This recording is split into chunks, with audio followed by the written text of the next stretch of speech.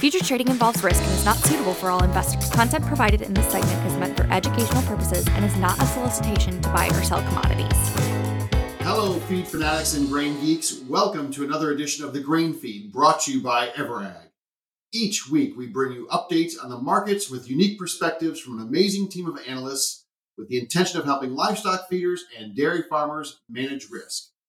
I'm Phil Plord, filling in for Jim Matthews this week. He's on assignment. That's the bad news. The good news is that we have two exceptional panelists on board for the ride today. First, from somewhere in the Dallas-Fort Worth exurbs, Jake Kingsley, Everag's Director of Feed Procurement. Hey, Jake. Good morning, Phil. How are you? Doing pretty well. And second, from 80 miles to my west in beautiful Platteville, Wisconsin, we have Jen Wackershauser, who works with clients on feed, grain, and dairy risk management. She's a triple threat. Hey, Jen, welcome. Morning. We actually have sunshine in Wisconsin today, Phil.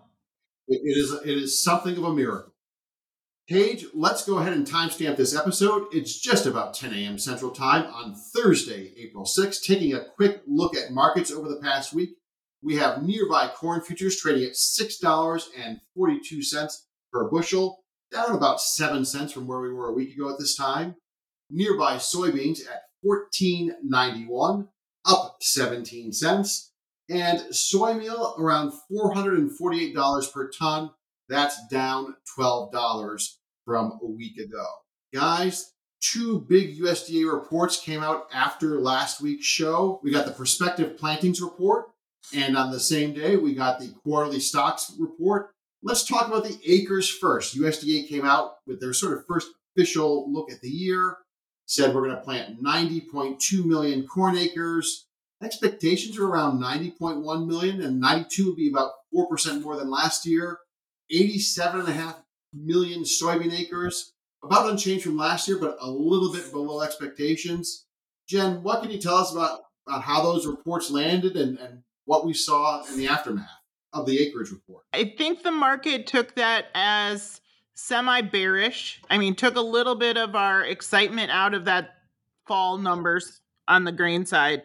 92 million acres tends to be our default number, I feel like, on corn. So on years where we're kind of normal average expectations is right about that 92 number. We picked up quite a few acres in what I would call fringe areas, our southern tier states, North Dakota and South Dakota. North Dakota had our highest increase in both corn and soybean acres. So obviously they are excited about the moisture they have coming in with these snows and are planning to put that into corn and soybeans this fall or this spring. But of course, there's still snow. There is, and that's when we've now transitioned out of this report into weather season. So North Dakota has I believe, May 31st insurance deadline for corn, really similar to us in the upper Midwest. So we've got 2 months for them to thaw, get moving. And if anyone's ever watched those guys run equipment in the Dakotas, it's big flat fields with really big equipment. So give them a week of good weather and they can get that crop from about 2% planted to about 80% planted pretty fast. But from our attention does get, all right, so we might have 92 million acres of corn, whatever the numbers turn out to be. Aren't we kind of in the season now? We're going to be sitting on every crop progress report on Monday afternoons.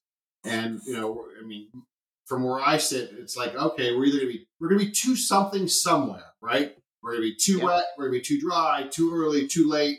We're kind of in that two season, and I would expect that we'll see some market gyrations around those reports week to week, right? Correct. And I think really short term will probably be in a range bound until really we get into the heart of May and see how that progress is going. Just anecdotally from our grain team here in-house, Northern Missouri, Southern Illinois, they're all doing anhydrous. They're really just starting to get into the field. So that's kind of the southernmost parts of that grain belt. So really, we've got probably 3 or 4 weeks till we really see planters getting going. We've been cold coming into this spring so far, so there's not anybody pushing to be the first guy in the field yet, where traditionally sometimes we start to see that already, and that's holding us back. So yes, but it's not a panic by any means. So we will see a lot of volatility this time of season. Yeah, Looking at the forecast for next week here in southern Wisconsin, 71 degrees I see somewhere out there next week. So they'll be talking about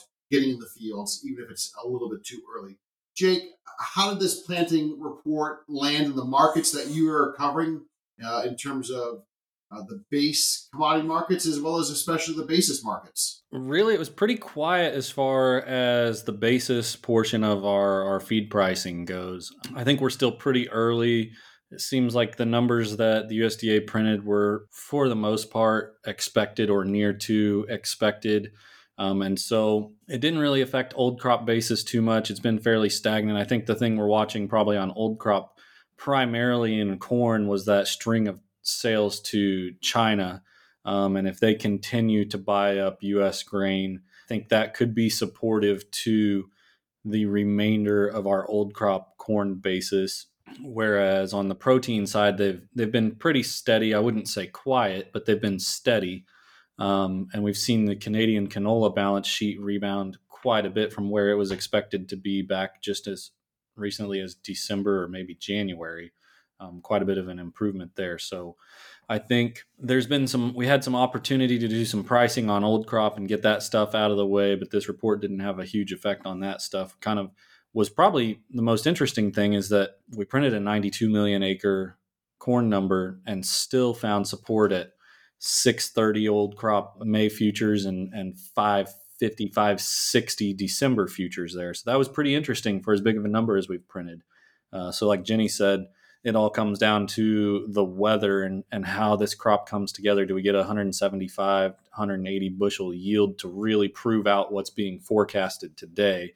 Then I think once we start to head that direction and really prove this out a little bit, you could see some numbers start to slide pretty healthily. Until then, a little bit of patience. From the new crop side, again, it's just too early. The interesting piece there is that we're seeing more new crop offers in the western part of the U.S. in the destination feed markets. Those guys are pretty readily offering out feed values for new crop clock contracts, whereas in the Midwest, the heart of the grain belt, it's kind of tough to get any kind of a real value to put in front of these dairies. And I think that just goes to kind of show some of these bigger players in the industry that have assets both in the Midwest and at the other end of the rail lines are willing to take a little bit of a chance, maybe pad their profit margins a little bit should we get a good crop, come in somewhere close to average if we get an average or a little below average crop, whereas these smaller regional cooperatives and mom and pop elevators don't have quite the appetite for that kind of risk. So they're a little closer to the vest until we really start to prove out this crop.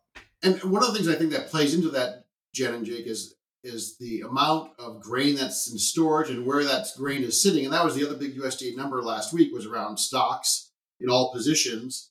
The report showed 7.4 billion bushels of corn in storage as of March 1st.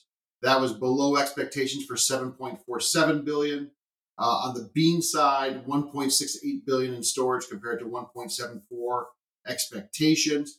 But even more interestingly, right, Jen, we saw where that corn is sitting, it seems to be sitting a little bit more on the farm side than on the commercial side at the moment. Exactly. And we've seen that trend over probably the last 5 to 10 years. The amount of on-farm storage that's been built has made it, I think, that much tougher for the USDA to really peg how much grain is sitting out there. And it makes it probably harder and harder for us to rectify that end of year production number as we move through the year.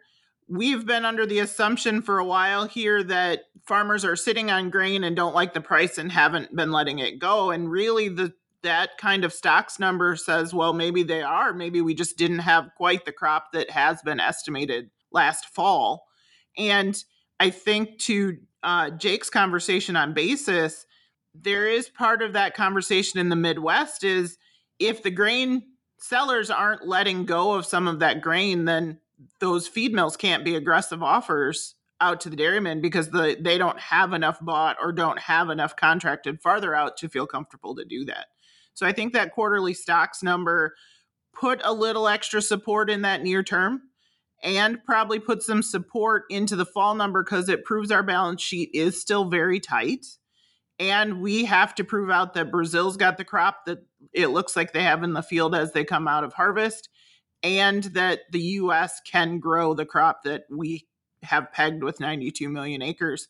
We still have to see a close to trendline yield to really build back that balance sheet into an abundant balance sheet going into fall. Jake, from a feed perspective, right? I mean, the feed mills, at a very high level, have to bid that grain out of storage and get it to town, right? I mean, at some point that may be the case, right? That's right. I mean, they've got to get a hold of this stuff to get it in the hands of the dairymen. And I think probably our primary concern with, as Jenny said, there's potential for some inaccuracy and some shifting in numbers late in the season due to this growing on-farm storage capacity.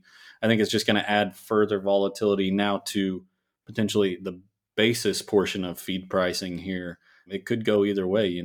Is there more corn in the bins than we expected and we catch a late season break in basis? I know we've had quite a few birds removed from the flock due to the avian influenza. And so some of those folks had some corn spoken for that maybe is now not going to be used. So do we get a splash of corn there? Does the flooding in California end up requiring greater corn demand that we see a pop higher in basis? I think there's a risk for real volatility there after we had fairly a flatline basis number for quite a while this year. So let's talk about dairy for a minute or two, Jen.